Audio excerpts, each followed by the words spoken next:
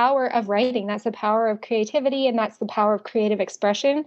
And so, the joy in this whole arena is having all the tools available that you might need, but knowing when and when not to employ them, and having that creative sensitivity and being able to listen to, the music, I guess, on the page, to what the author is creating in that space, and to kind of try to get into that rhythm, to get into that mood, and feel and understand what exactly they're conveying, and to be completely inside of that experience with them. And then making sure that as a reader, because I'm outside of that brain, although I am aligned with that vision, making sure that as a reader, I'm really picking up on it.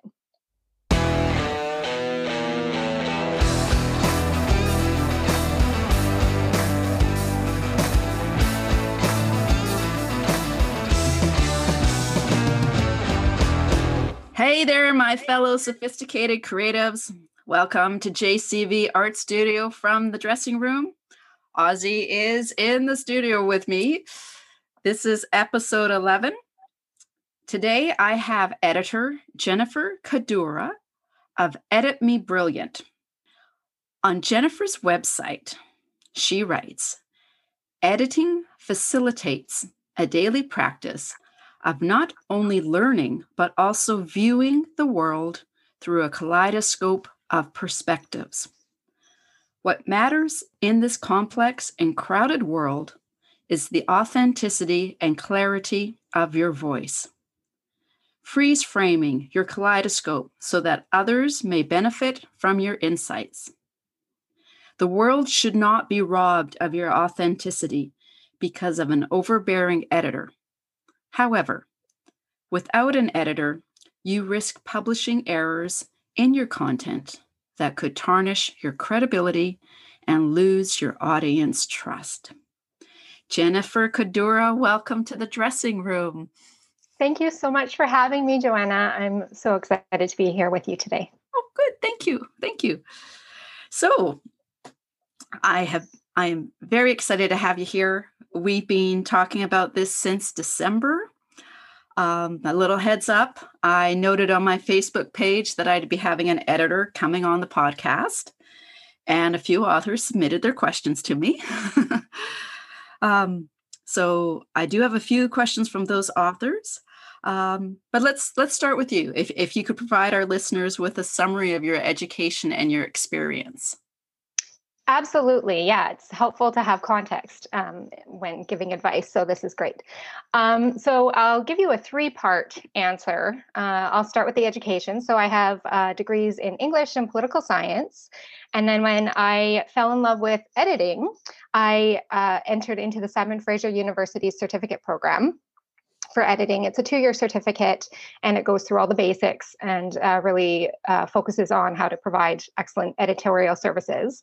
And then after I completed that program, there was still a lot of learning, I think, out there, and opportunities for learning. So I'm constantly attending now virtual, but usually in-person conferences and presentations put on by literary agents or publishing institutions.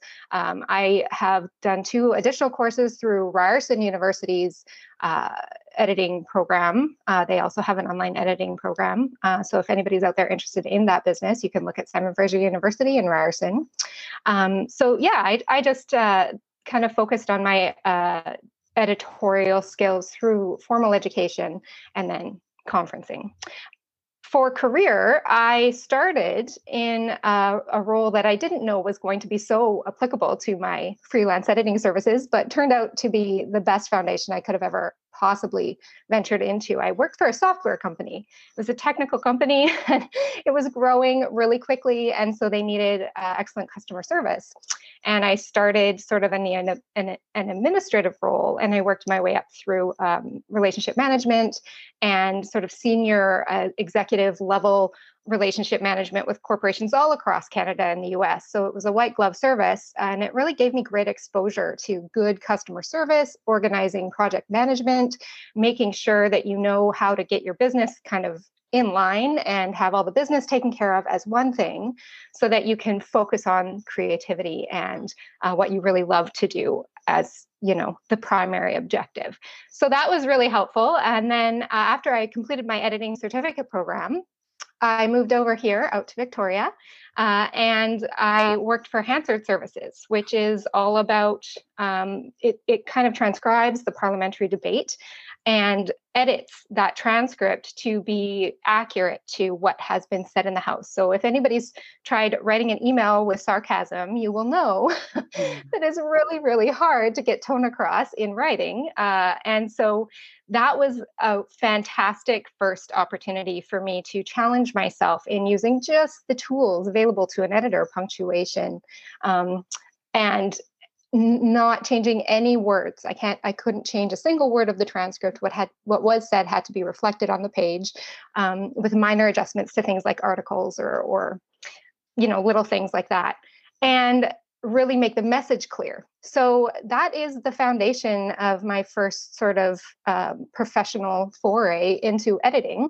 And from there, I also worked in legislative editing. So I edit legislation before it goes into the House, and make sure that all the little minor details that could have an impact on the way law is affected, that those are all tidy and clean. So it's a very kind of detailed role. The final thing I would want to maybe put into my little spiel here to introduce myself would be I love to travel. And I've spent 2 full years, different years, but still 2, with traveling with my husband. And that really gets to the heart of where I'm passionate about author voice and author experience, and really promoting clarity of that voice and experience to make sure that the way that an author wants to reflect their message is the way that it's being perceived by the reader. And so that was a fantastic opportunity to see just how much diversity there is in this really complex and crowded world, as I say on my website, and to get to the heart of what's important about the artistic work that we do. Yeah. What a variety.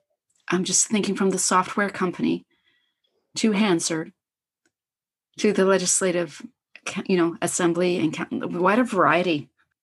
Yeah, I feel very fortunate. I loved every single opportunity. But the software was finance focused, and I wasn't passionate about it, but they asked me to edit a technical document, and the material was rather dry, as you can imagine, writing a software technical document. But the process of editing was gripping. I loved it. I couldn't wait to start every day. And that's when I knew that I'd found something that was just meant to be for me. Excellent. Well, one of the things I like on your website is you have under services a section about pricing, and you post a link to the Editorial Freelancers Association table of hourly rates and approximate editing speed. And I thought that was a great idea. Do you find some clients are surprised at the cost of editorial services? Yes, and that's exactly why I posted that link. I think, first of all, it's really important when you're embarking on a creative endeavor to have the business end taken care of and have it be transparent, and to have everyone feel comfortable that they're on equal footing and that they're talking about clear guidelines and expectations, and that everybody has a very clear understanding at the outset of what's involved in the project itself. And that way, once you kind of solidified all of that information, you can move into what's important and what actually deserves your focus without any sort of apprehension about how this is going to play out in the end. Yeah. So my first step was basically wanting to give authors an idea of exactly how much an editor could cost, because it is an investment and you are making an investment. And really in this kind of business, I'd love to say you get what you pay for, but sometimes it's difficult to tell if the person that you're working with is going to actually be worthwhile worth every penny that you're investing in the end.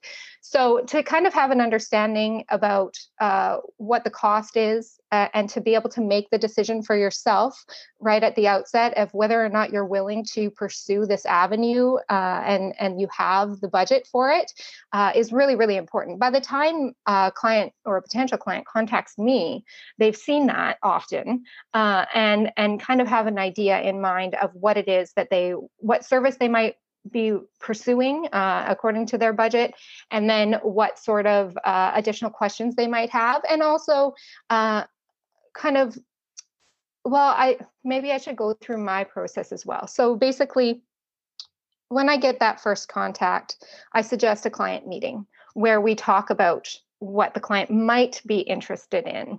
And so I listen to where they are in their project, what they're doing, and what they want to accomplish and what their end goal is, whether they're doing independent publishing or they want to pursue working with a literary agent and eventually a major publishing institution. So we have a very clear understanding of what the objectives are. Then after that, I give them to send me a sample, and I will read through that sample and time myself based on the services that they want. So if they've asked for a copy edit, I will copy edit those pages, and about 10 pages, and give myself kind of an idea of what the writing is like and how much effort and time would be required to complete the entire manuscript based on the word count. And then likewise, I would do the same process for maybe a manuscript evaluation, based on my understanding of previous projects and how much work it might require. So that's sort of the first step. And I put together a quote, a very, very accurate and detailed quote, as accurate as I possibly can be. And then I try to guarantee that I will be within 10% of that quote if they decide to pursue.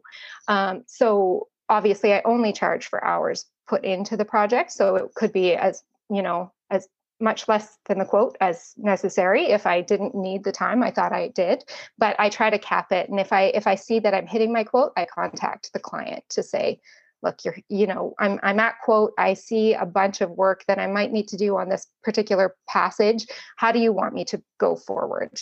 And we can talk about that. So yeah, I think pricing can be really jarring, but if you get that conversation out at the beginning and you have a conversation about that quote that's really comfortable and open to hearing one another's side, you can really make sure that you both have a good understanding of what you're trying to accomplish and how much money that might require, or maybe we need to roll back some of the service in order to put the money into what specifically the author is after. So it's a very long answer, but I think it's a very important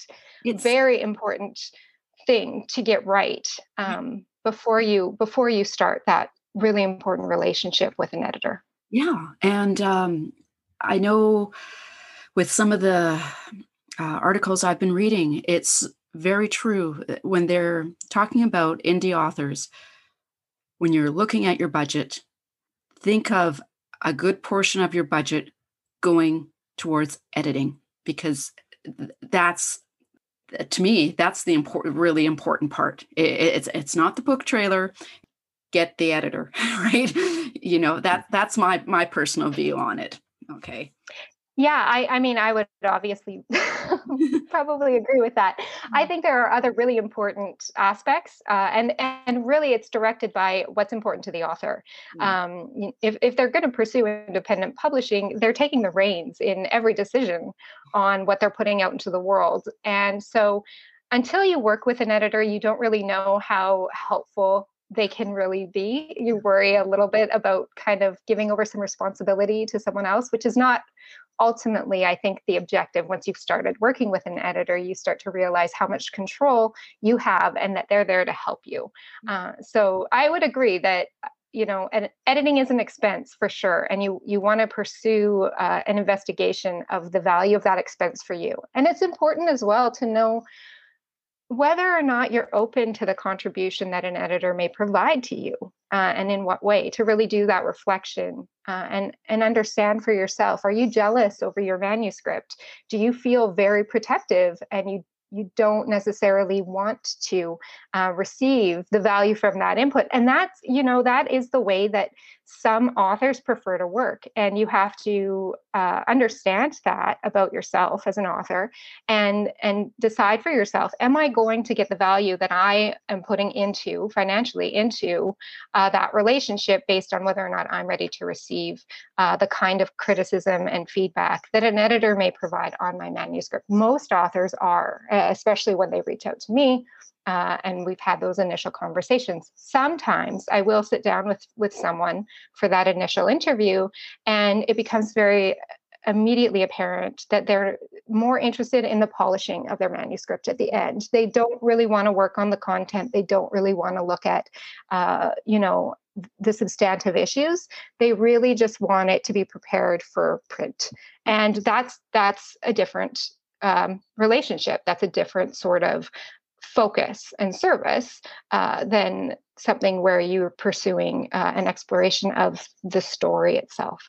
So, yeah, I think it's really important to ask these questions up front and be ready to pay for the quality of service that you would like to have on your book.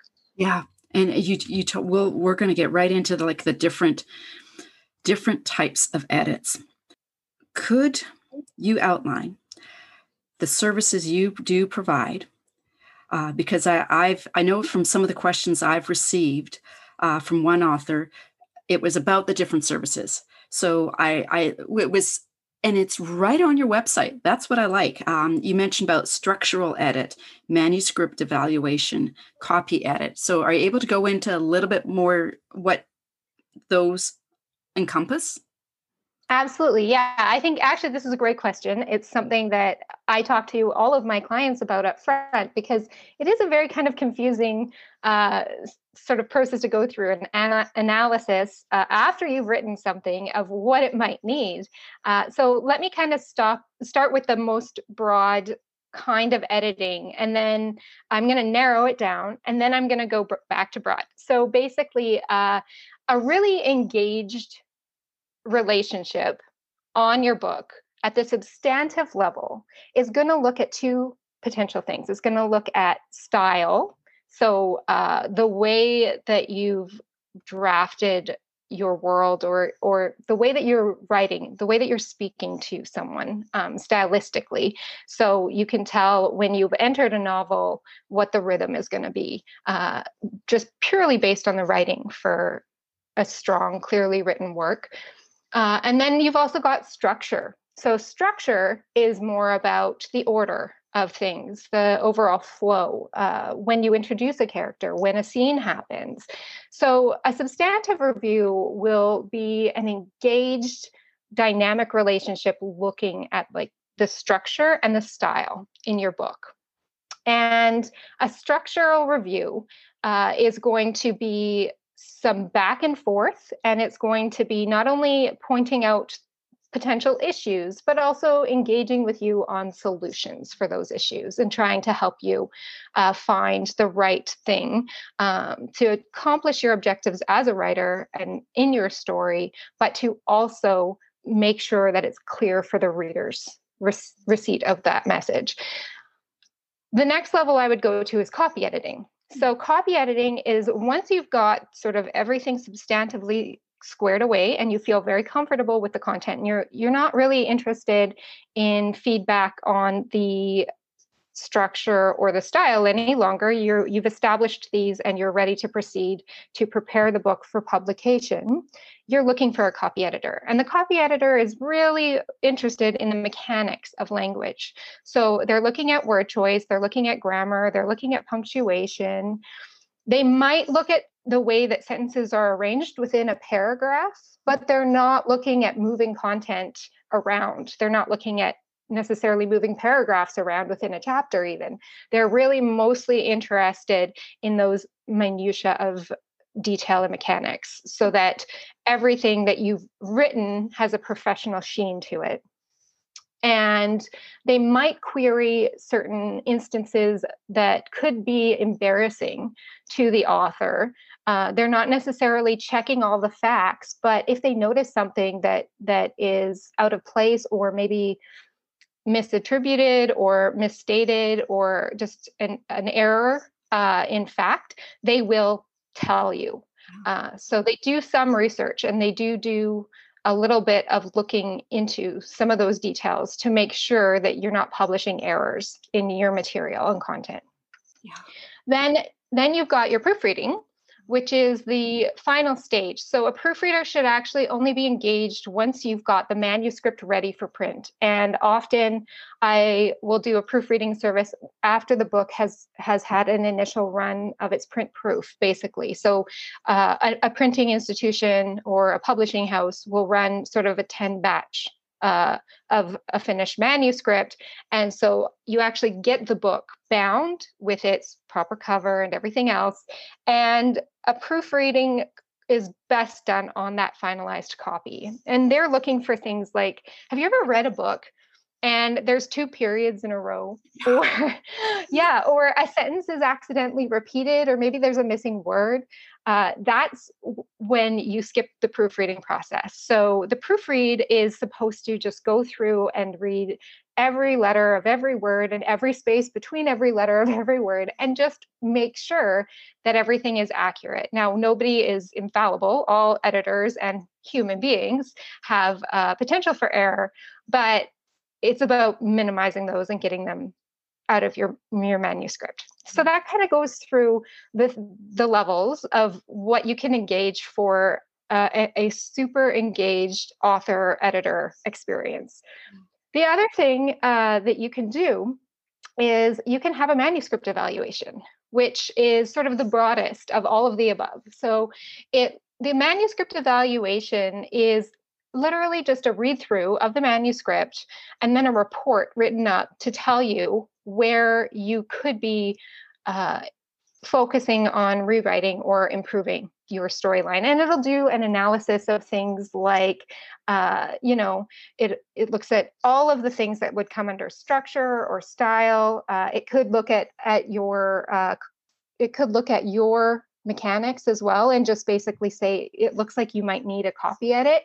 And then they can tell you, you need a heavy copy edit. So there is a lot of grammatical trouble in this particular manuscript, or it's meant to be that way. You might have a character whose dialogue is fraught with, incongruence with proper English, and so you want an editor to spend some time to make sure that character's style of speaking is consistent. And you have to actually invent that grammatical structure to make sure it's applied consistently, for all dialogue under that character.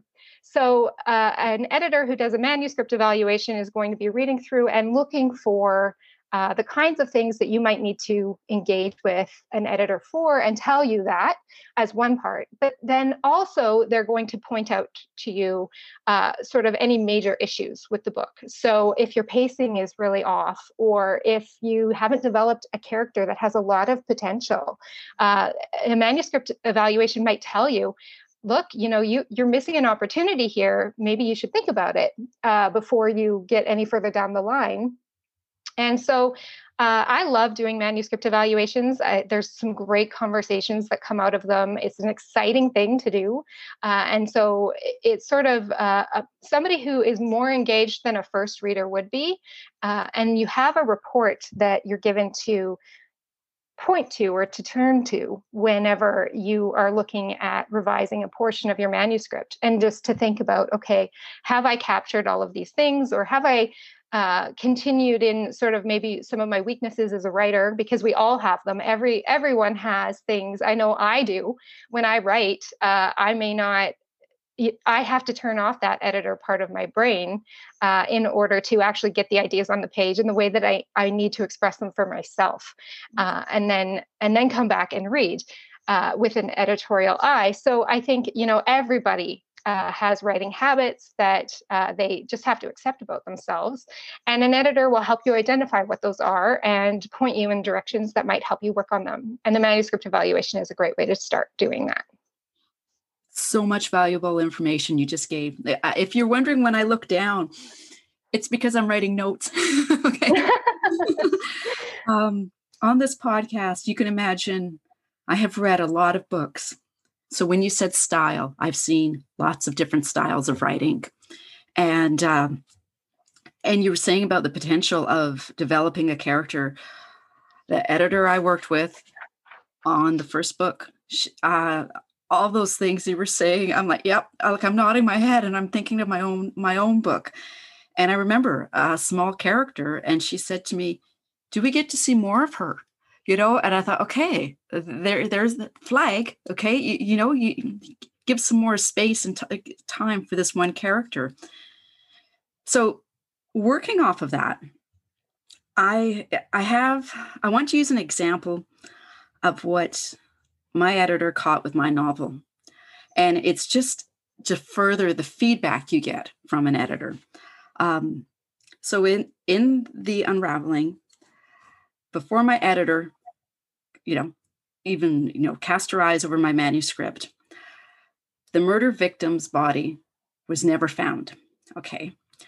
And my critique partner, when she read the book from beginning to end, she said, "We never find the murder victim's body."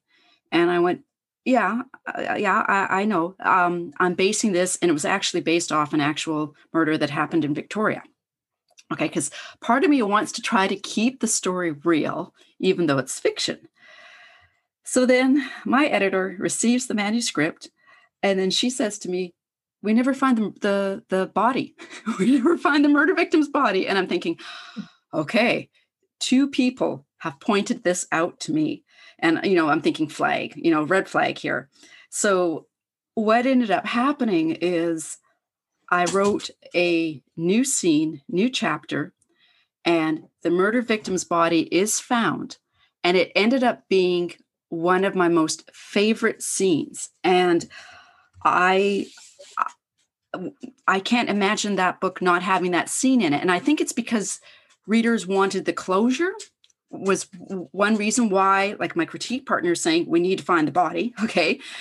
So I'm curious about your thoughts about that. And would that be an example of a structural edit? Because I'm putting a scene into this manuscript. Yes, that's a great example. And actually, this is a really good example for multiple levels, and to kind of exemplify the complexities around the answer that I gave previously. So the structural edit would definitely, this would come up for sure in that. And a structural editor might help you if you're struggling. Sometimes it's not as straightforward, or the author isn't necessarily as willing as you were to examine what they have on the page and whether or not they're interested in altering that. And so if there's some resistance there, a structural editor could help you with things like, where might you put that scene, and what might that scene bring to the book itself. So you'd have to look through whether or not that scene would be beneficial to the overall book in the end, if it's going to achieve some objective, both that's necessary for the reader and beneficial for the author. And so the structural editor would really engage in making sure that every party was satiated in that solution. Okay. The manuscript evaluation would point out an error like that, or not necessarily an error, but would point out something like that as lacking from the manuscript, and the potential value of adding a scene like that. But ultimately, it would make that case, it would state that fact, and then leave you to examine and explore your interest in that on your own. Yeah. And where you put that scene, whether you ever write that scene, that is all completely up to you. And then you kind of move forward with that. A copy editor might point it out if they think that scene could have an impact on the integrity of the manuscript. So if something happens later in the book and it really would have, that scene later in the book, or that event happening, or what a character has said later in the book, would be enhanced or more consistent if a body had been found or shown to be found, then a copy editor would see this as an inconsistency, and they would point it out as well. And they would give you just the facts as to why that scene could be important for the integrity of the book and the believability of the book. So you can see that this might be picked up on multiple levels, but how the author approaches the issue would change based on the kind of service that you've engaged with them. A proofreader wouldn't point it out at all. The proofreader is really just looking to make sure everything is right. So, in the end, as a linguistic work, not necessarily looking at the creative aspects of that work, such as story. It's too late when you get to the proofreading stage to add a scene into a book. So that would definitely not come up in a proofreading conversation. So I think that is sort of a fantastic situation to talk about. And so when you engaged with your editor, was it for copy editing or for substantive? It was substantive. There were literally like 2 rounds. Like there was first thing, I am so glad I was open, because like I said, that scene ended up being one of my favorite. And I then received positive feedback from readers saying, yeah, we love that scene, and I'm like, wow, originally it wasn't even in there.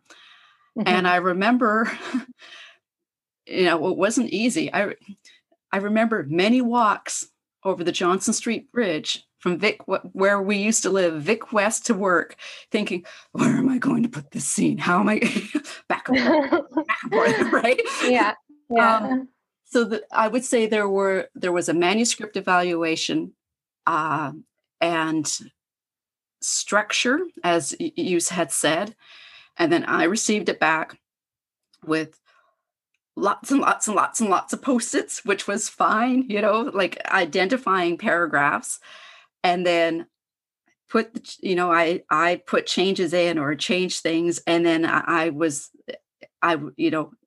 was a second review. So I'm thinking the second review was more, I guess, more copy edit and proofreading. The second review of it. Yeah. Yeah. And that often happens.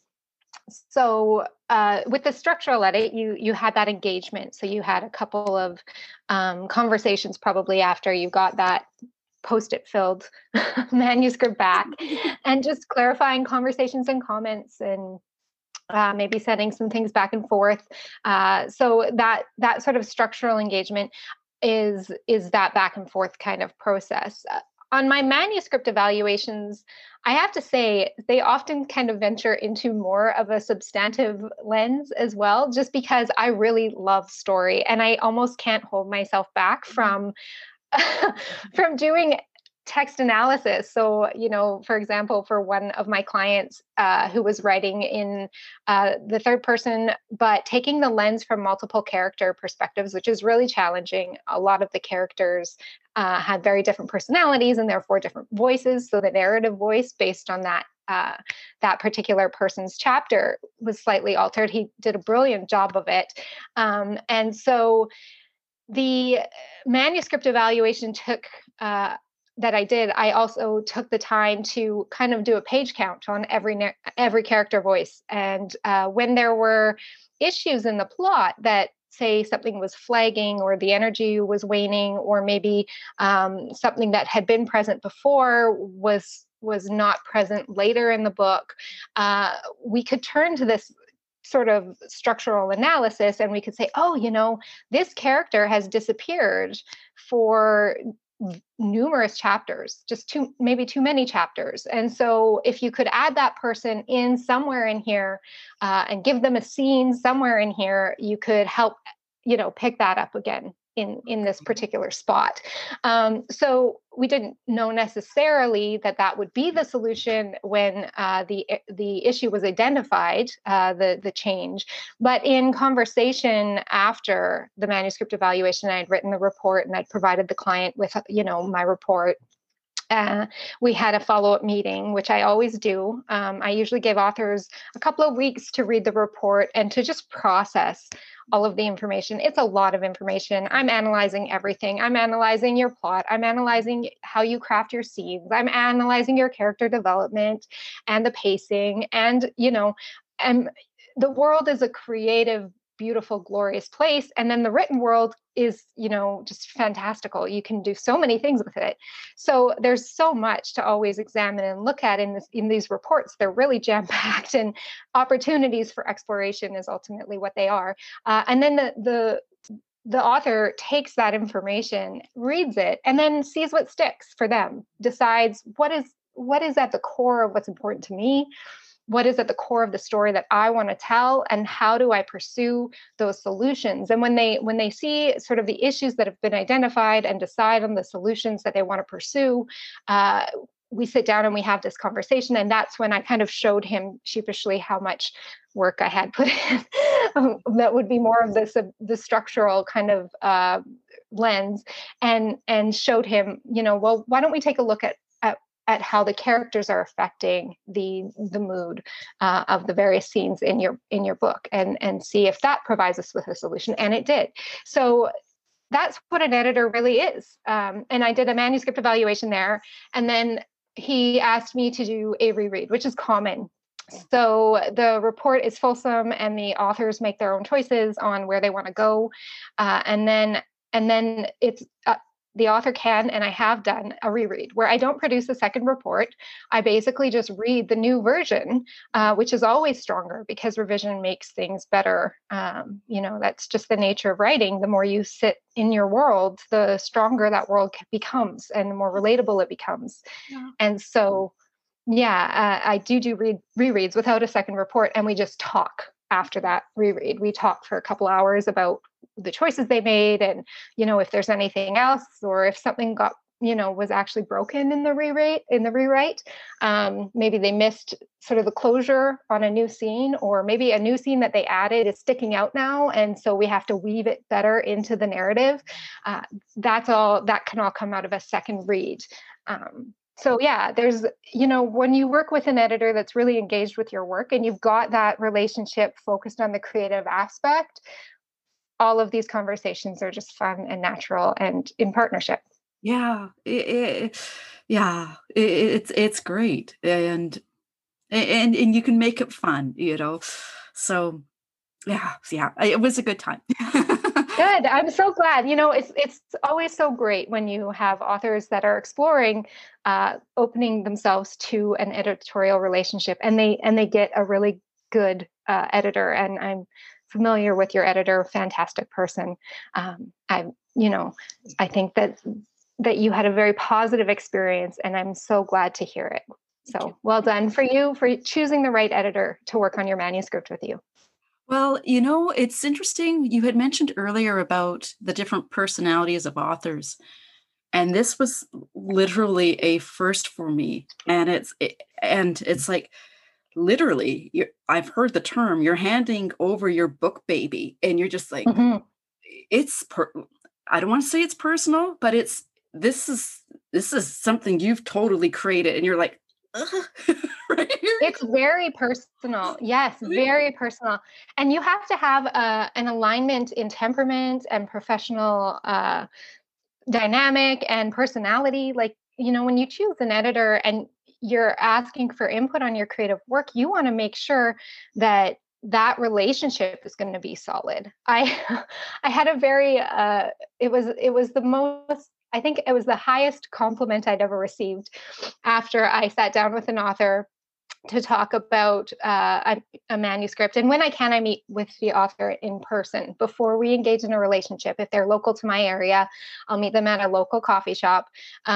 Or if they're, in today's pandemic environment, I try to do a video interview so that we can really sort of assess the personalities together. And so we met at a coffee shop, and we talked for about half an hour, and I asked all the usual questions that I asked before engaging on a project, and kind of I'm also seeing how this person's personality and my personality are interacting. And so we were saying our goodbyes, and he just said, I haven't felt like this in over 20 years when I had that first coffee with my wife.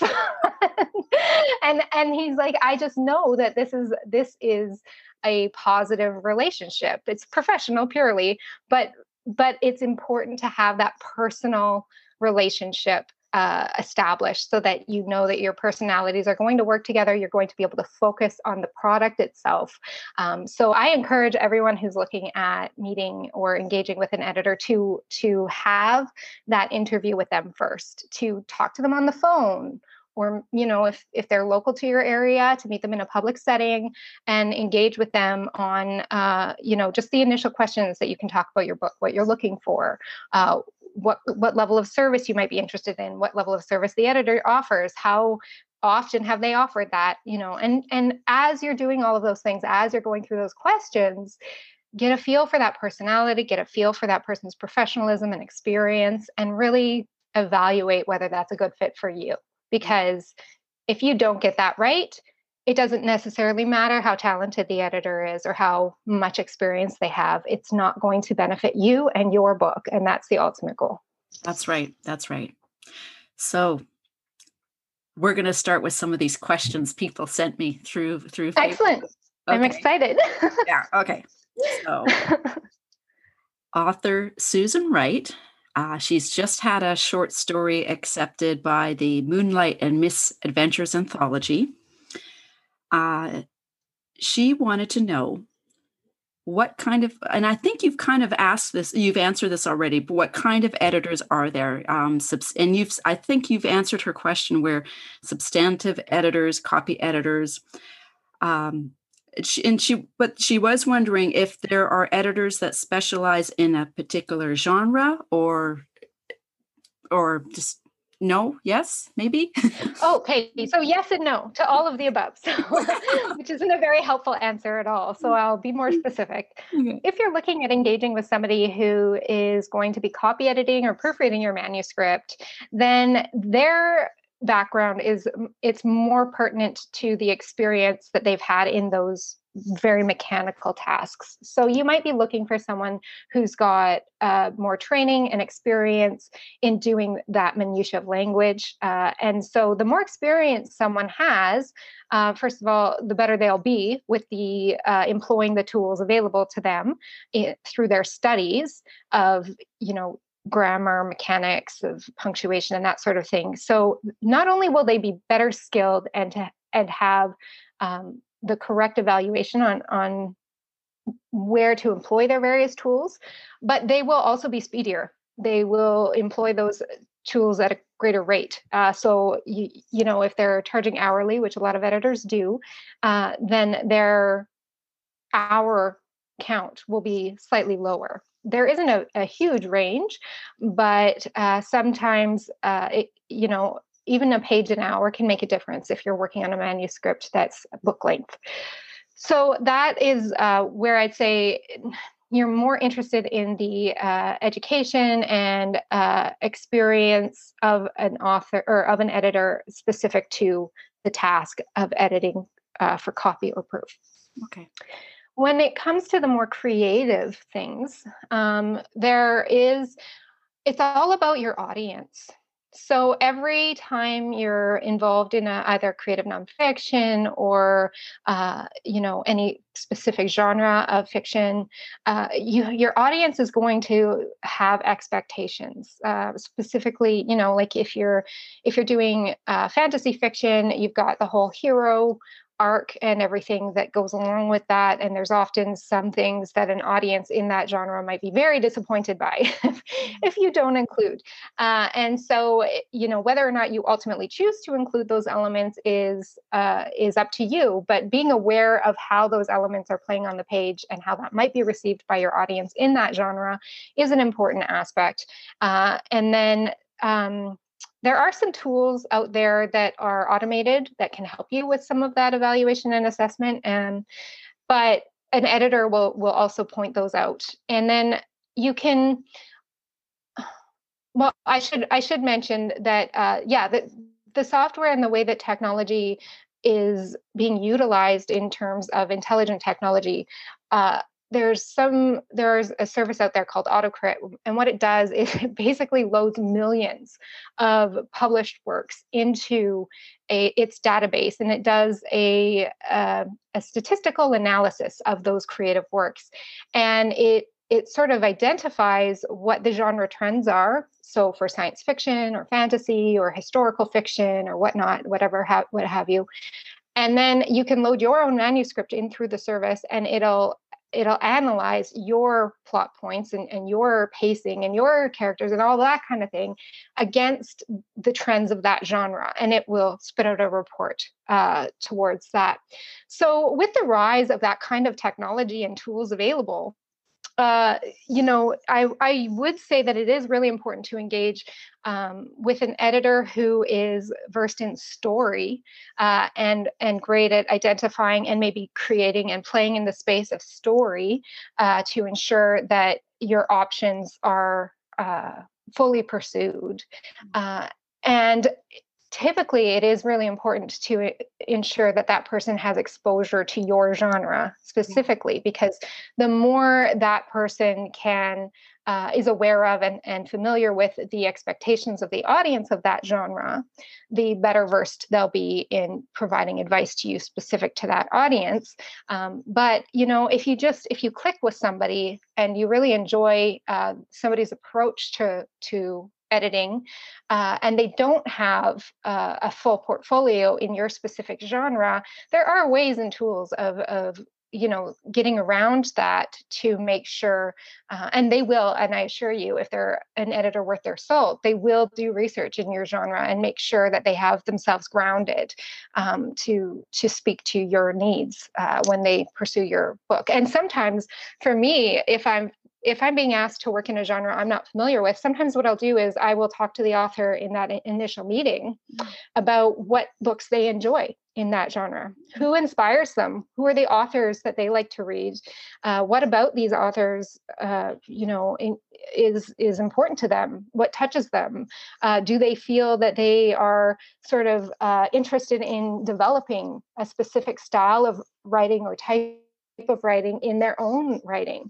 And by having those conversations with the author, I can go out and read some of that work, because as much as I love to read and I work in this field, I can't read everything. And so it's often through my clients that I might get pointed in a direction for a new author that I just completely fall in love with, and that's the excitement of working in this space. So it really is about story, and it's about your story, and it's about making sure that what you want to say is being accomplished with all of the writing and creative skills that are available to you. And if you're missing something, or if something is not on your page but you want it to be, who better to employ to help you resolve that problem than somebody who has studied the art of language and the art of story for their passion or their career. Yeah. So, and hopefully both. And yeah, I remember my editor asked me, "So what do you read?" And I'm like, "Oh, okay." Right. That's very true. Yeah. Yeah. And I think it's an important thing, because that might help sort of answer questions. So if I was reading your manuscript, I might have some questions about why does she trend towards this particular style here, or what is it? There's something that might feel a little misaligned, and you can't quite isolate what it is. And then you realize that, oh, the author's exploring right now. They're trying something new. They're uncomfortable in this space. And that's why you can kind of feel it and read it on the page.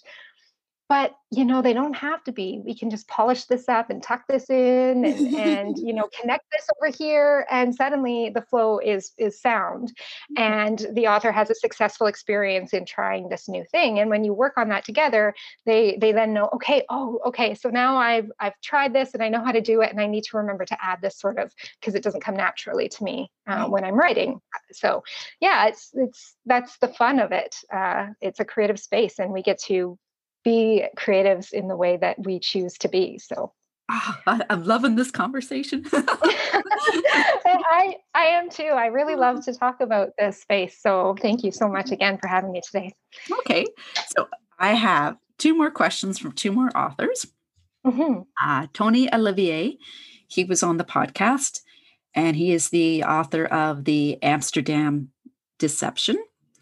And he said, his question was, what are the biggest issues an editor sees when looking at a manuscript for the first time? Okay. The biggest issues an editor sees when looking at a manuscript for the first time. Well, this is very specific. There's very, like, every author writes differently. I would say, it used to be that I would see redundant word choice or expression a lot, but I would say that technologies, if clients choose to run their manuscript through a technology before they send it to me, which I do encourage, then at that point I would, I've seen far less of those kinds of things because the technology will point that out, and then the author has a chance to correct that before it comes to me. I would say one of the most consistent issues that I observe with new authors has to do with the lead into sentences. So new authors are often trying to ground themselves and make sure they're achieving objectives or meeting rules or conventions they've been told, and that has a lot to do with clear writing. And so they will often lead in with a pronoun to create active voice. So they might say something like, "I think," "she looked," "he smelled," as a lead into a sentence. And these are active sentences, so that's great, rule box checked. But the question becomes, is the writer creating a barrier between immersion in the story and and the reader experience? So whenever you lead into a sentence by specifying who is experiencing that moment, you are creating a bit of a distance between the reader. So I'd say that that's sort of a more complex issue that I often find in manuscripts written by new authors. And this is not a fault of an author at all. This is something that you have to do when you're first writing. And even, more experienced authors might do in their first draft. And this is something that's a little bit more complicated, and something that is more captured in the revision process. So this is why revision is so important. So basically, as you're writing, you're in the flow of it. You're trying to sit there and you're grounded and you're writing it out and you're saying, okay, so and so sees this, and that's going to add, an element of scene, and then they might smell or think or do something, and that's going to add some dynamism and some other sensory experiences to the scene, and that's good. You've gotten it on the page, and now those things are in your scene and there. But when you're going back and revising, ask yourself the question: is it important that he smelled it, or is it important that it's there? And if he's telling me about it, do I need to say he smelled it, or can I just say it smells like X? And that really allows that barrier to be broken down, to have the reader in that scene with the character and fully immersed in the events of what's happening. So that's a really complicated concept that is hard to distill into a rule. So I think, it's hard to kind of to do that. I would say more generally, when it comes to this question, more generally, it depends. I hate to say it depends because that's not a fulsome answer to an interview question. It's not helpful to your audience at all. But it really, every author is unique, and every author has unique hangups and things that they do that they're not aware of, or that even other readers may not be aware of unless they're experienced readers, maybe in the genre, or critical reviewers like myself of story. They might not pick up on it or be able to articulate it right away. So I'd say this is an author-specific question, but if I were to pick one thing, it would be this idea that examine how you lead into your sentences and ask whether or not the way that you're introducing an idea is actually putting a barrier between your reader and your experience. Whoa, that's golden. I'm scribbling down here. Oh, wow. Okay, thank you. Okay, so one more, and that is from Benny Sims. He will be coming on the podcast. He is the author of Code Gray, and he asks, the changes you suggest for a manuscript, what are the ones, or can you give an example of one that receives the most resistance from the author? And he also then said, who usually wins these arguments? I guess I'll let you go first. Well, wow. Well, thank you to Benny and to all of your engaging audience today, because these are really great questions and they're very challenging, which is exactly the kind of thing that I really enjoy getting into. So I would say that I usually receive the most resistance from an author when I'm getting to the core of what's important to that author. And that will be, for a creative nonfiction writer, it might be their creative voice. It might be the way they choose to structure a sentence. And so something very, very, very detailed can be extremely important to them. And they want to spend a lot of time dithering over the arrangement of a particular word in a sentence. And so that could be a hang up for one particular individual, because their creative voice and their creative style is really, really important to them. When it comes to someone else, they might be more interested in the way a story is approached or the way a character is crafted, because it gets to the heart of what it is that's really important to them about their creative work. So I would say that the closer I get to something that the author values as a core pillar of their creation, the more resistance I start to feel in sort of imposing or contributing to that idea. And so resistance is an exciting thing. It isn't a combative thing. It's actually a very telling moment, and it gives you an opportunity to engage in some really meaningful work. Because if there is an element around that important core aspect that isn't working for the reader, that's something that you really, really want to get right. And you want the author to be able to get it right in before they publish and expose that work, so that the reader perceives exactly what it is that the author is intending to hit on. So these are less like arguments for me and more like interviews. So I ask questions like, is what's important to the author coming through on the page, or could it be strengthened? Why or why can't it be strengthened? And what could be lost in revision? And why is there fear of that loss? What kinds of solutions might liberate the author to write more powerfully and without fear? And so it's a very challenging moment to really talk about the core of someone's writing, and it has the best results. It makes for the most beautiful conversations and the most beautiful works in the end.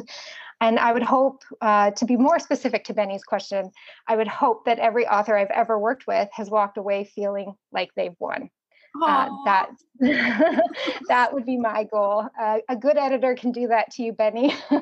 They'll make you stronger in your own vision and your own voice, and they will have some challenging conversations with you. And I'd say my definition of winning is when I get to work on a project that I'm excited to work on, and an author has chosen me to engage with them on that work. That to me is winning, because then I get to live in this space and have these conversations. And as a side tangent, I think there's different kinds of creatives in the world. There's creatives. There's the people who come to the page, a blank page, and they write and they create and they spin and they develop and they nurture, and they leave the page with something totally new. And they've birthed, as you said earlier, something totally new. I'm not that kind of creative.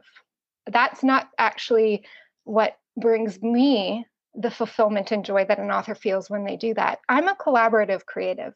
I come into a space that someone else has already created, and I enjoy elevating that vision with them. I get so much joy from collaborating to an end goal of someone else's vision, I'm getting chills just talking about it.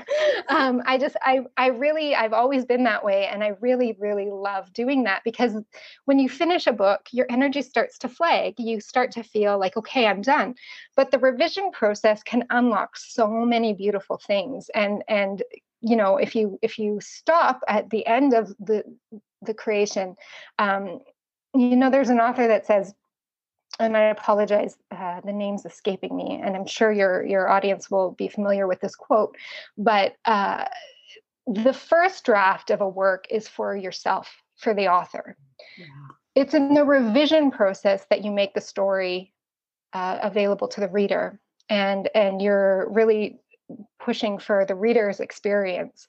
And so when you finish writing a story for yourself, your energy starts to flag, because you've done it. You've accomplished a great thing, and no one can take that away, and no one should be trying to remove that accomplishment from you. But it doesn't necessarily mean that you're at the end of the whole process. There can be things that you're not aware of that are still happening on the page. And so I love to come into that place when your energy is starting to lower, and to just add the creative energy of my own, to just make sure that what you're saying is and what you're conveying and the story that you're telling is the best it could possibly be, to represent your vision and your idea. And that brings me a lot of joy. That's the periscope. Yeah, the kaleidoscope because, if there's one thing travel taught me, it's that my experience in life is so limited. It's so confined to the temporal reality that I have to face as a living being. I cannot, go out and have these multiple experiences, because I didn't choose the foundations of my own, and not that I would change them, but just, you're kind of trapped. and the way that your life, the way that the trajectory you choose is an empowering thing, but you never get another life. So the only way to access those experiences and to really embody those other lives is through story, in my opinion, and through empathy and through experience and through engagement with other human experiences. And that's a beautiful, powerful thing. It's life extending in a way. You're no longer confined to your own experience. You are capable of going beyond that, and never fully capable of understanding another human experience, but it's worth trying as best you can. And that's the space I choose to live in, and why I chose editing. So. Wow. That's a fantastic answer, Jennifer. Thank you for sharing that. Thank you. It's a pleasure. So you had talked about autocrit. Yeah, autocrit. Yeah. So I have bookmarked your website. You have a tab titled Helpful Websites, which I think is loaded with great links. One of the links you list is, like I said, autocrit. Tony Olivier, I understand he mentioned Scrivener. Now, I'm wondering, Scrivener, is that what, do you use any of these software programs? And are you able to kind of, for someone who's never used a software program, kind of give us a little rundown of what's the difference between, let's say, Scrivener and autocrit? Sure. Okay. Yeah, absolutely. So, I kind of mentioned at the beginning that my first job was for a software company, and that was one of the other great things that came out of that totally non-creative writing role, was that I quickly became adaptable, basically, in the area of technology and emerging technology, and became very familiar with trying new things and not being scared about what's going to break in the process. And that's really helpful in today's creative writing environment, I think, because technology is just becoming so powerful and so advanced, and people sort of ask, sometimes if somebody's taken the time to go through my website, they'll say, why are you promoting these things like Grammarly and autocrit that are, destined to replace editors? And I have to laugh and say, I have, absolute confidence that the spiritual connection, or the soulful connection, the creative connection that you make in a creative place can never be replicated, and the best product can never come out of a technology. But it's so useful in the ways that it can contribute. So Scrivener, I'll start with Scrivener because Scrivener comes sort of before Autocrat in a process if you were going to start engaging with technologies. And this is a technology that will require some effort and time to become really fluent in and adaptable. But it's like taking all of the elements of the physical creative process. So you might write post-it notes, you might collect images from magazines or whatever, what have you, from the physical environment and create a scrapbook that sort of helps you in your creative process. You might paint as you do if you have a scene that you want to really capture artistically before you start writing it creatively. So what Scrivener is sort of the electronic version of all of that physical work an author might have done, 50 or 100 years ago. So, or even, I think, 10, because it's changing so quickly. So what Scrivener does is it allows you to sort of break down your manuscript. It's a word processing software. So it's something you would work in instead of working in Microsoft Word, although you can actually upload any Word document into Scrivener itself. And then you can tag certain characters and scenes, and you can write up character bios and have them show on like the screen immediately adjacent to the manuscript you're working on. If you have a setting, you can do like internet pinning, so you can pin a bunch of images to a folder, and you can have that folder show up right next to the scene that you're writing to make sure you've got your vision clear in your own mind as you put it on the page. And then you can do a lot of timelines and stuff. So they have what they call the binder, and that's where you can put your notes and your images and your inspirations. And then they have the corkboard, which is like an outlining tool, basically. So this would replace the index cards that you used to actually place up on a corkboard, and you can move your scenes around. And they can do that with your manuscript. You can actually move all your scenes around and see where they're going, and try them in a different configuration if the story doesn't have the tension you want, or maybe you want to write something really complex that is playing with the concept of temporal space and time. And so you are trying to manipulate the experience of the reader in a nonlinear fashion. You can do all that kind of stuff when you're corkboarding. You can really so you can get super complex or super straightforward, and it's going to just make sure that you're not lost in what you're doing. You don't lose the thread, so to speak. Yeah. And another thing that you can do with that is you can choose to emphasize or de-emphasize certain elements on the page. So if you wanted to do an examination of dialogue and you don't want to see all the attributions that come between, you can emphasize the dialogue so that it's sort of highlighted and out front. And you can see, like, is the dialogue going back and forth? Okay. In the way with the flow that I want it to have, because I'm only looking at that. I'm not seeing any of the other stuff on the page. And then, of course, you turn that off and everything's super, as it was before, outside of the dialogue. You've just been focused on those words. So it's a tool. It's a creative writing tool, and it's a word processing replacement. Autocrat is what you would do at the end. So after you've kind of finished with your manuscript, you might run it through this analysis software. It's kind of how I think of it. It's an automated analysis. It points out your writing habits. So if you use, a word too many times, it might sort of help you with something like that. It takes manuscripts I mentioned earlier from popular genres and creates sort of a statistical schematic for them. And I don't know how it does this. It's patented, obviously. And I myself have used Scrivener. I haven't used Autocrat because I've only kind of kept up with it, and I've seen demonstrations of it and that kind of thing. But I don't use that in my work. I do encourage my clients to run their manuscripts through softwares like this before they send it to me, because what basically happens is I'm engaged in this creative sphere, and I've studied and honed my skill set to make sure that I bring an expertise and the skills I use to the project, wherever that project is when it's sent to me. And so if that project is elevated beyond the first draft through any means, I mean, I always encourage alpha and beta readers before sending a manuscript or engaging with an editor, maybe try out some of this technology if you're interested. I don't know what their pricing schemes are exactly, but they do have trial versions. You could just do the trial immediately before and kind of work on some of that.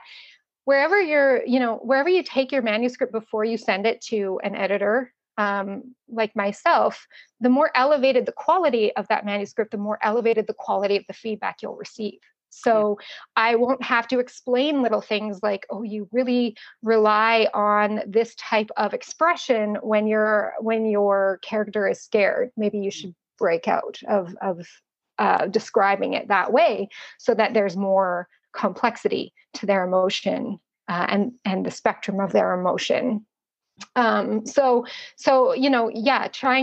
to get your manuscript beyond the first draft before sending it to the editor can be done by using things like Grammarly and AutoCrit, and when you're using Scrivener in the writing process, and then again engage with some alpha beta readers. Different people call them different things, but they're basically just readers, people in your life who you trust, or other creatives in your life who you have an arrangement with, having them do a read through and provide their feedback, and acting on that feedback before sending it into an editor is going to give that editor an opportunity to focus on things that maybe aren't as obvious outside of that specialty that they inhabit.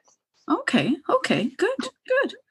Okay, so we're going to shift a little bit more into, we touched on the technology, we're going to shift a little bit more into the writing. And I'm going to use an example.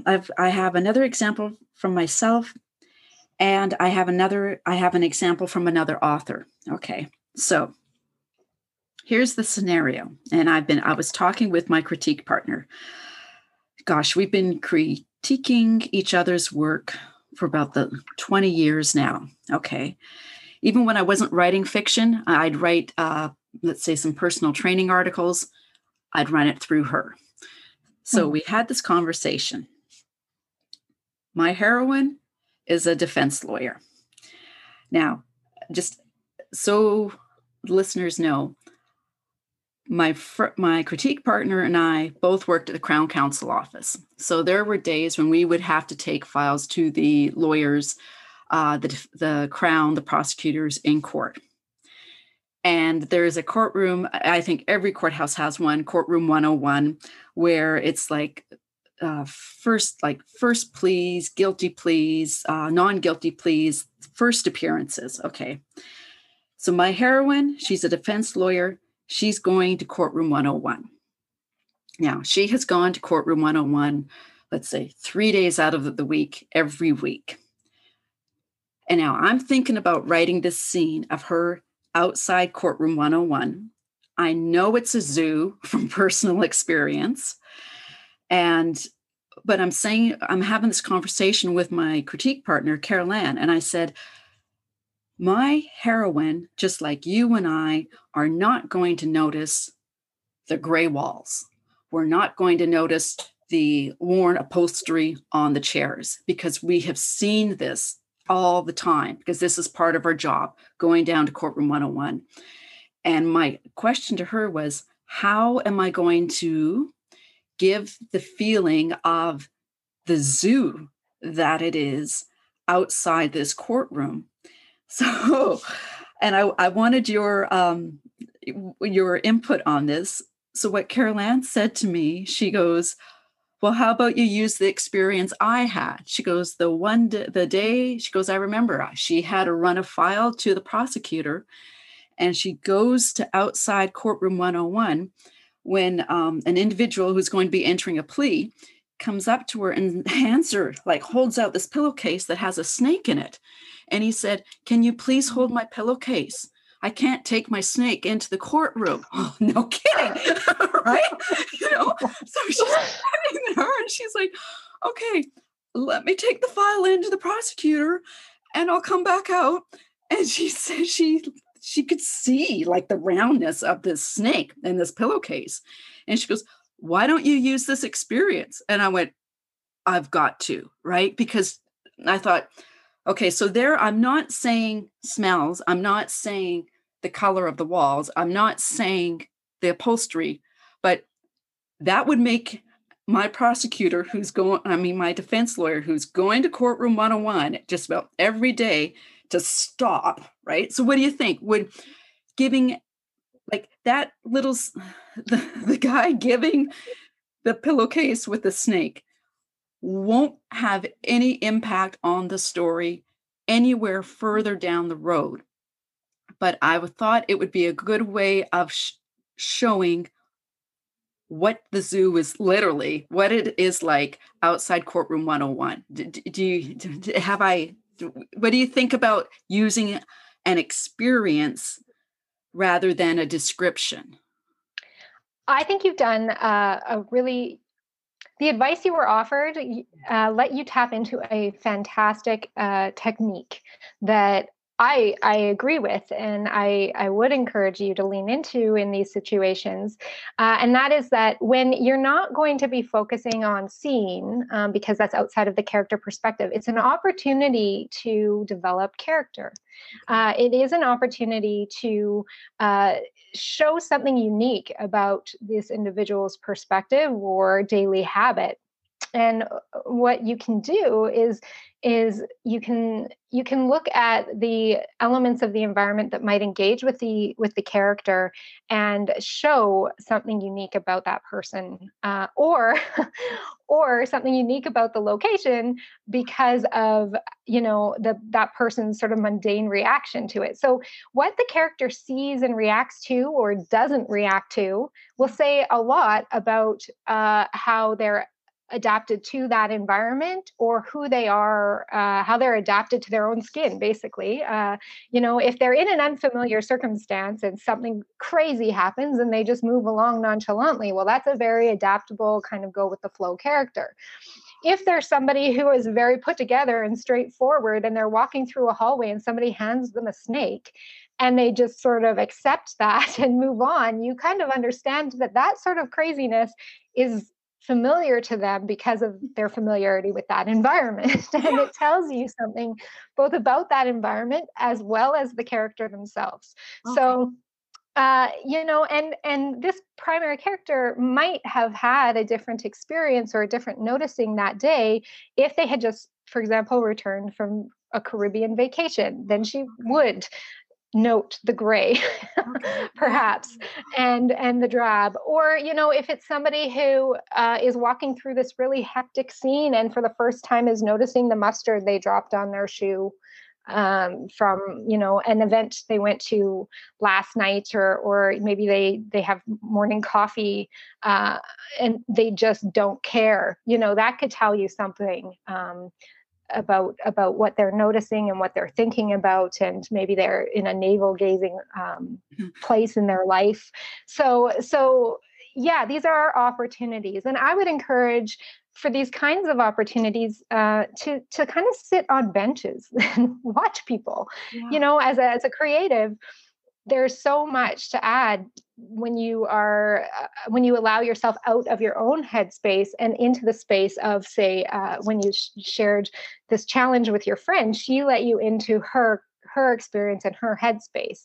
Yeah. And so another way to do that, if there isn't somebody that who's engaged in that sort of line of work or maybe exposed to those environments, if you don't really have that access, you can go to spaces where people may gather, maybe not in the current circumstance, but eventually the world will open up again, we all hope. And so when they do that, go to those environments and just observe happenings in that circumstance, and see what you notice and see what maybe other people aren't noticing, and just pay attention to that and take time to just sit and observe, and let it inform your writing. I love to do that, even as an editor, I love to just sit and observe other human responses and experiences. And I find just being still for myself allows me to kind of pick up on the energy that other people are putting out, and sort of where it might be coming from, and create in that space, just through empathy and experience of exposure. Yeah. And you gave a brilliant example when you were saying about Caribbean vacation and coming back to a mundane surrounding. I remember the very first time I went to Maui, and there's, sun, sand. Nobody's wearing black. Okay. This was in Mhm. November. And we came back home to Victoria. I walked out of that Schwartz Bay ferry, and it hit me. I looked and I thought, God, everybody's wearing black because it was November in BC, black raincoats. Awesome point. Awesome point, Jennifer. Thank you. Well, thanks, Joanna. So, getting a little bit into the gritty of sentence structure, and I've asked permission. I had artist and author Jen Ashton on the podcast a few weeks back, and I asked her permission if I could use this sentence from her book, and she said yes, I could. She wrote a collection of short stories, which became the book People Like Frank and Other Stories from the Edge of Normal. And in her short story, People Like Frank, the sentence that just blew me away, and I'm going to read it. And it was, to me, I thought of it. I was telling my husband about it last night. I said, it's like the setup of comedy. And it's that final punchline. You read, and then you read the last little bit and you're like, whoa, that's where the power is. So the sentence is, Frank likes to do the driving. He says I go too fast. He will never go above 20. He's overly cautious, and we usually drive around with a cacophony of car horns following us. And once a few weeks ago, we got a ticket for driving so slowly, and this is it, and in a bike lane. And I read that and I just thought, cool. I thought that was such a cool sentence. And I was looking at it and I thought, okay, so if we shortened it down to Frank drives slowly, period. He's overly cautious, and last week he drove in the bike lane. It does not have the same effect. What do you think about that in terms of the pace of Jen's sentence? Yeah. That's a great couple of sentences. I think what is your experience and your reaction to the words on the page, and the choices she's made, tells us everything we need to know about how successful she's been in conveying her message. With the beginning of the passage, as you read it, it sounded like there were a couple of short, succinct, easy sentences to sort of start us off. And then you get this long, more meandering sentence that has a great punch at the end, a great punchline. And so there's an experience here that you're going through as a reader that you don't necessarily notice, though the author likely noticed the experience she was creating, or maybe this was just how she was feeling as she was creating. And so it came through in her expression on the page, the ultimate goal of every author. So as a client, as an editor working with a client, what I would see when I got close to this passage is that we're coming close to the core. And this goes back to what I was saying before. We're getting close to a core element in this story, and an experience that the author perceives in the experience of her characters, and she's creating that experience for her reader. Life is easy and straightforward, and it's short and succinct until it's not.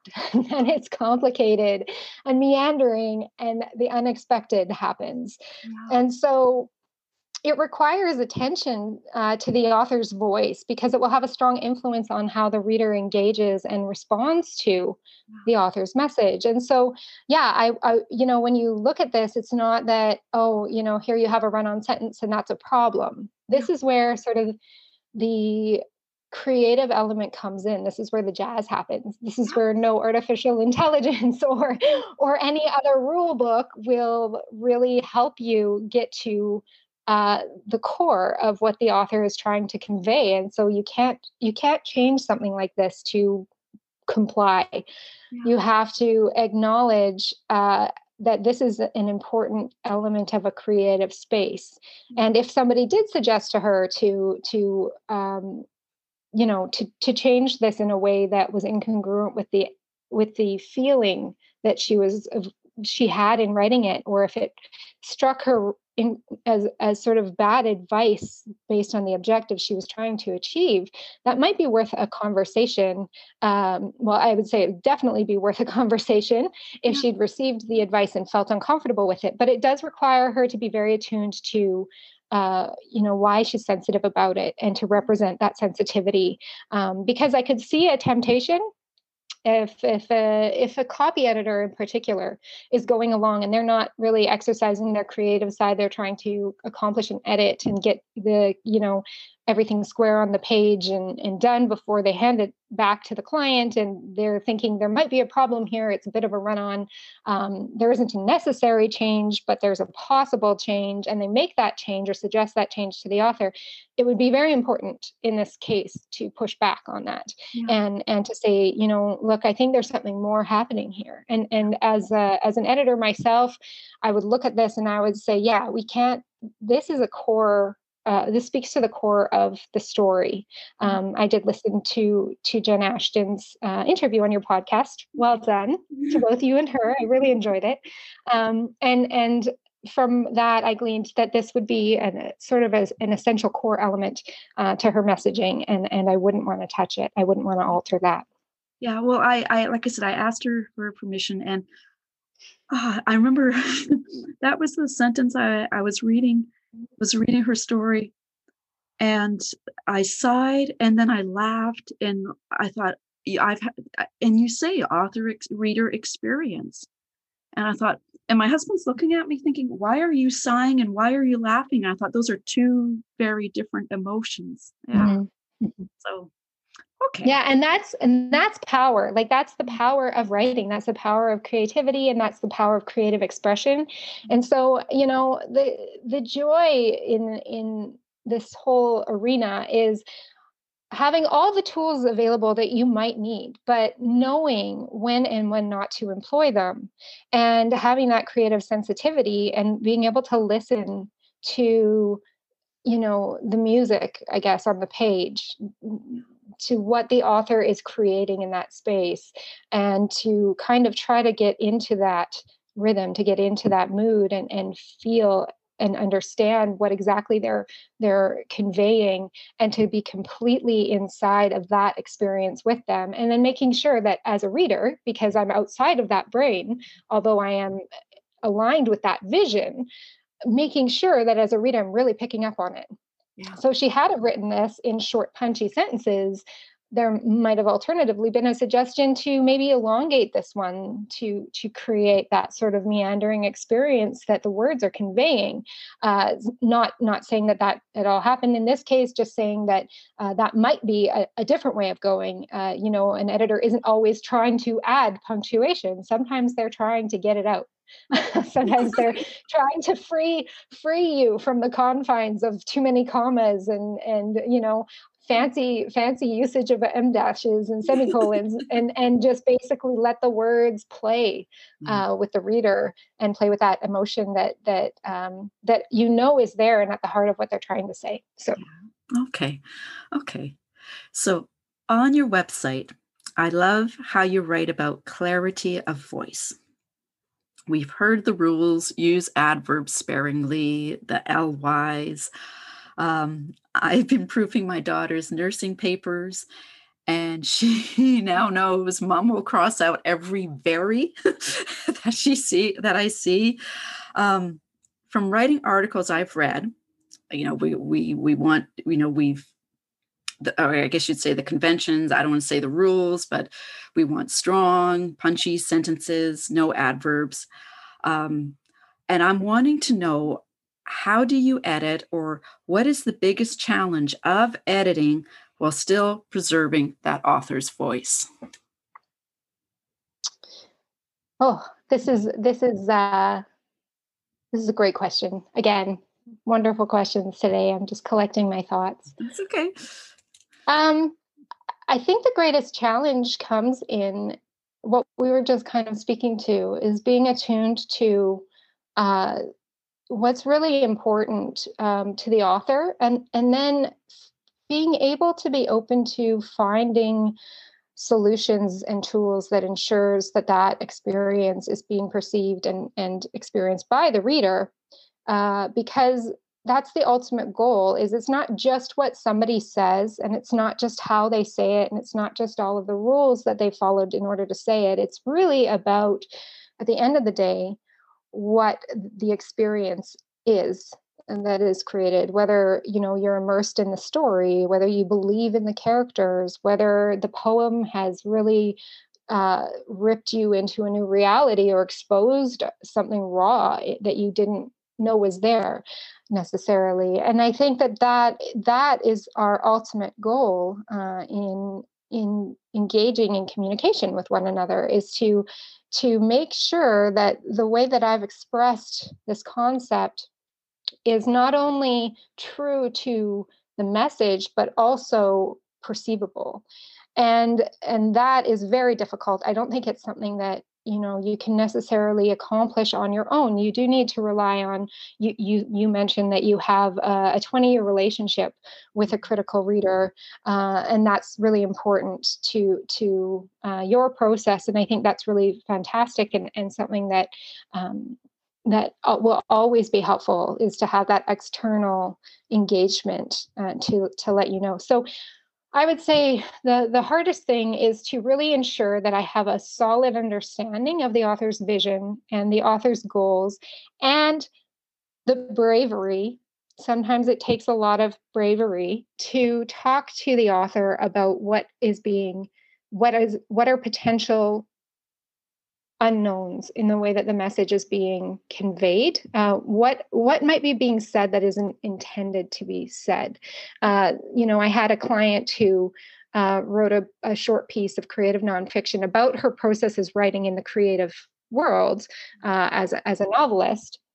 And as she was doing that, she kind of revealed a little bit of her own opinion and personal sort of deep understanding of an element in the storytelling process that she didn't necessarily realize she had. And it was sort of about the rewriting of history from the male perspective, and how the female story could be subverted in that male narrative that has been passed down to us through historical storytelling, and lack of female acceptance in a certain space. And then, so she was kind of making a statement that she understood on, taking other people's stories and rewriting them from their own perspective. And then, but the way in which it was phrased led to the question of, are you not doing the same thing yourself? Okay. Is there something that is happening here that is also that you're also guilty of? Because the way that it's phrased leads me to that question, just by connecting all of the various elements. And that's a challenging question, because it's something that that we're looking at, and we're not in support of. But then we have to ask about how we're phrasing that message to ensure that we're clear on where the criticism lies, and that you're not engaged in sort of exposing your own potential participation in something here. So I think you want to be sensitive to where the author is going with their message. You want to hear the music and adapt your personal preferences and subvert your own sort of voice, your own style, your own creative approach, in order to sort of diminish it as much as possible, to allow that other voice to shine, and then using all of the tools that you have in sort of congruence with that voice without influencing it with your own. And that's a really, really hard thing to do. It's almost impossible to escape your own psychology when you're working through a text. So I think that that's where the biggest challenge of editing is for me. It's making sure that I'm both sensitive to the author and promoting that author voice, but not forgetting my experience as a reader and the sort of sensitivity that can come out of the distance between what's said and how it's received. And then beyond that, when it comes to the specifics of editing, if I were working on a passage, say in a piece of fiction, and I was copy editing it, and I was finding it really particularly difficult to capture, maybe it's really core to the center of the story or the heart of the story. And I didn't know exactly what sort of voice this particular passage had been written in, or I was worried about imposing. I felt strongly I was having maybe a strong emotional experience of my own in this particular passage. And I realized that that emotion is too strong for me to actually be able to edit impartially or without my own emotions being involved. I would actually, and I have done this in certain instances, call my client, and I would employ this set of tools that I picked up at Hansard, where my whole job was to listen to tone and audio input and to create a readable experience that matched that audible moment. And use sort of just punctuation without changing word choice, without changing very much. Maybe making sure everything's grammatically constructed, but not much different than the way it's landing. I might call my client and have them read the passage to me, so that I can listen or record and then re-listen to the way that they have read that particular piece of writing, and I can punctuate it accordingly and make sure that the way that it is put on the page is in congruence with the way that the author themselves want that passage to be read. Wow. Oh, okay. Okay. I have this fun question where I ask my authors if their character could have a few words with them. So I thought, okay, how can I do this fun question with Jennifer? So Jennifer, let's imagine pandemic's over. You're at an editor's conference. Everyone's had a couple of glasses of wine. What common error, or like when you guys are at an editor's conference and someone says, I wish when I'd get a manuscript that an author would. What would you fill this? How would you end that sentence? An author would what? Okay. I think we talked a little bit about this before. I would hope that the author had gone through it maybe with some distance after completion. So finished reading it or finished writing it and then took some time away from it and read through it themselves, start to finish, which is really hard to do. To accomplish that, I often encourage my clients, if we're at their preliminary meeting and they haven't yet read the work that they've just completed, I encourage them to either print it in PDF on their screen so that it's really more difficult. You can edit in PDF, but it's far more difficult to do so. And maybe have a notepad next to them to just kind of jot a note, like maybe, page 3, had this thought, but move on. Don't touch anything on the page. And don't do a detailed analysis with those notes. Just read through it, experience it from start to finish. The more distance you have from the period of completion, the more, the more you will have perspective, a distance perspective, and the more you might catch. And make sure that the experience you have when reading it is sort of the same experience that you had intended as you were writing it. And that would be something I would encourage all authors to do.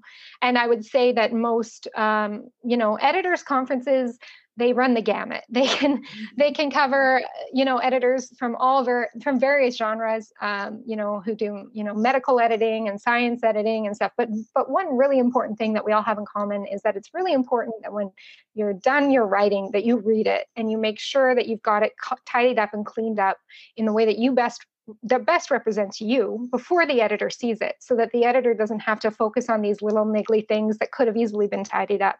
I would say that was probably one thing that would cross all editorial experience, is that when you're done your work, read it yourself and make sure that you stand behind what you've done, and that you haven't accidentally forgotten the ending of a chapter, or the closure of a particular scene. Because sometimes when you're moving things around, stuff goes missing and you didn't know it. And that has happened to clients who were basically running up to the wire. It's really, they were trying to get stuff ready to send over to me, and something dropped, and, it happens. And that is, but then when they got the review back and they realized that I was saying, like, there seems to be something missing here, it's horrifying for them to have that experience and knowledge that they'd already written what was missing and they just forgot to put it back in somewhere. Yeah. So that would be one thing I would definitely say is read your work. Also, pay attention to the details that are requested by your editor. So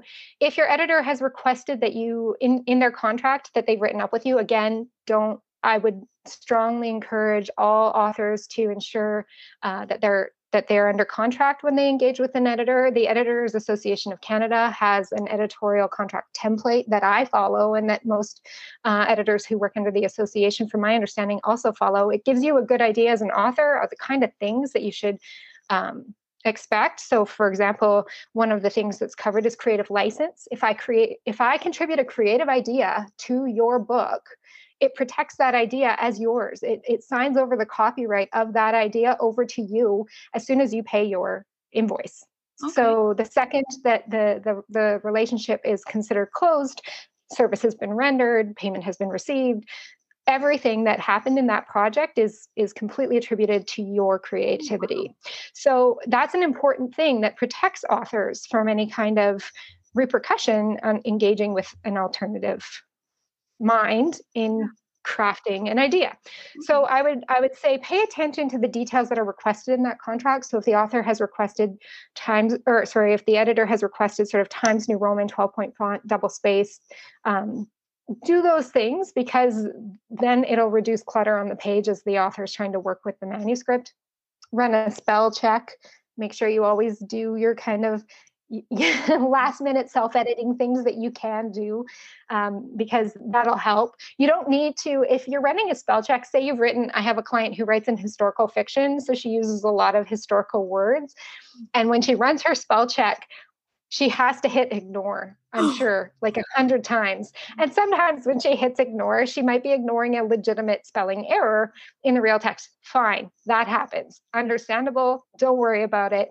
But run your spell check and try to catch the majority of spelling errors, so that the editor doesn't get distracted. It's really hard when I'm focused on a manuscript evaluation. If it's riddled with errors, like spelling errors, I just want to go in and correct them before I can do a read through with a distance, because of my experience, right? Who I am as an editor. So, and also do as much work as you can before you submit. So not only are you templating it properly and you're reading it yourself and you're running your spell check, but if you can engage with other readers, do that for sure. And elevate your product to the highest possible level to get the most bang for your buck when you pay a professional to edit your work. Awesome. That's awesome. So Jennifer, where can people find you on the socials? The socials, like your website, all that stuff. So this might sound counterintuitive. I promise I'm not a Luddite, but I am not on many socials professionally. I stick to my webpage at www.editmebrilliant.ca or .com. Both will get you to where I am. I'm also on LinkedIn so that you can see kind of my background in professional history and have some understanding of what that is.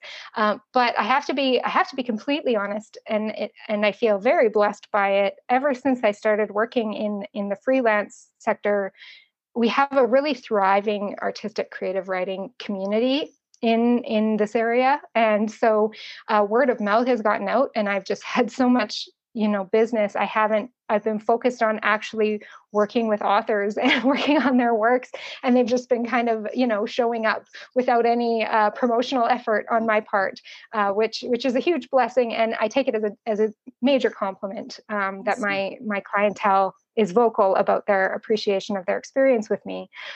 So you won't find me on things like Twitter or Instagram. So that's okay. I've been booted off of Twitter. So me. Yeah. Yeah, I follow those things personally, but I haven't taken the time to get caught up in them for my professional purposes. I haven't found the need. That said, I do in the future hope to start writing a blog for use for authors. So basically covering some of the things we talked about today. And for now, I'll probably just point them to this podcast and this interview to cover the basics between manuscript evaluations, substantive things like the questions that your authors wrote into you on Facebook. Oh, hi, Ozzy. I'm sorry. I'll get the treats out. Continue. Sorry. Yeah, no worries. Yeah, no problem at all. And so, yeah, I think the questions that have been asked are fantastic questions, and they are common questions. And I think, to provide some of that information in a written form, I might pursue that if I get time away from the actual work that I do as an editor to do some writing for informing authors generally. I'll work on that too. So mostly website and LinkedIn. Well, I will be watching for your blog, and thank you so much for your time. And like I said, I have got notes. I know that our listeners won't be able to see this, but I have got notes written down the sides of my questions. Thank you, Jennifer. Thank you so much. Oh, such a pleasure. Thank you so much, Joanna, for having me. And thanks to everyone for listening. Yeah. And I look forward to the day when I can see you in person. Yes, that will be a wonderful day. I'm looking forward to it too. Yeah. Okay. Okay. Bye, Joanna. Bye-bye.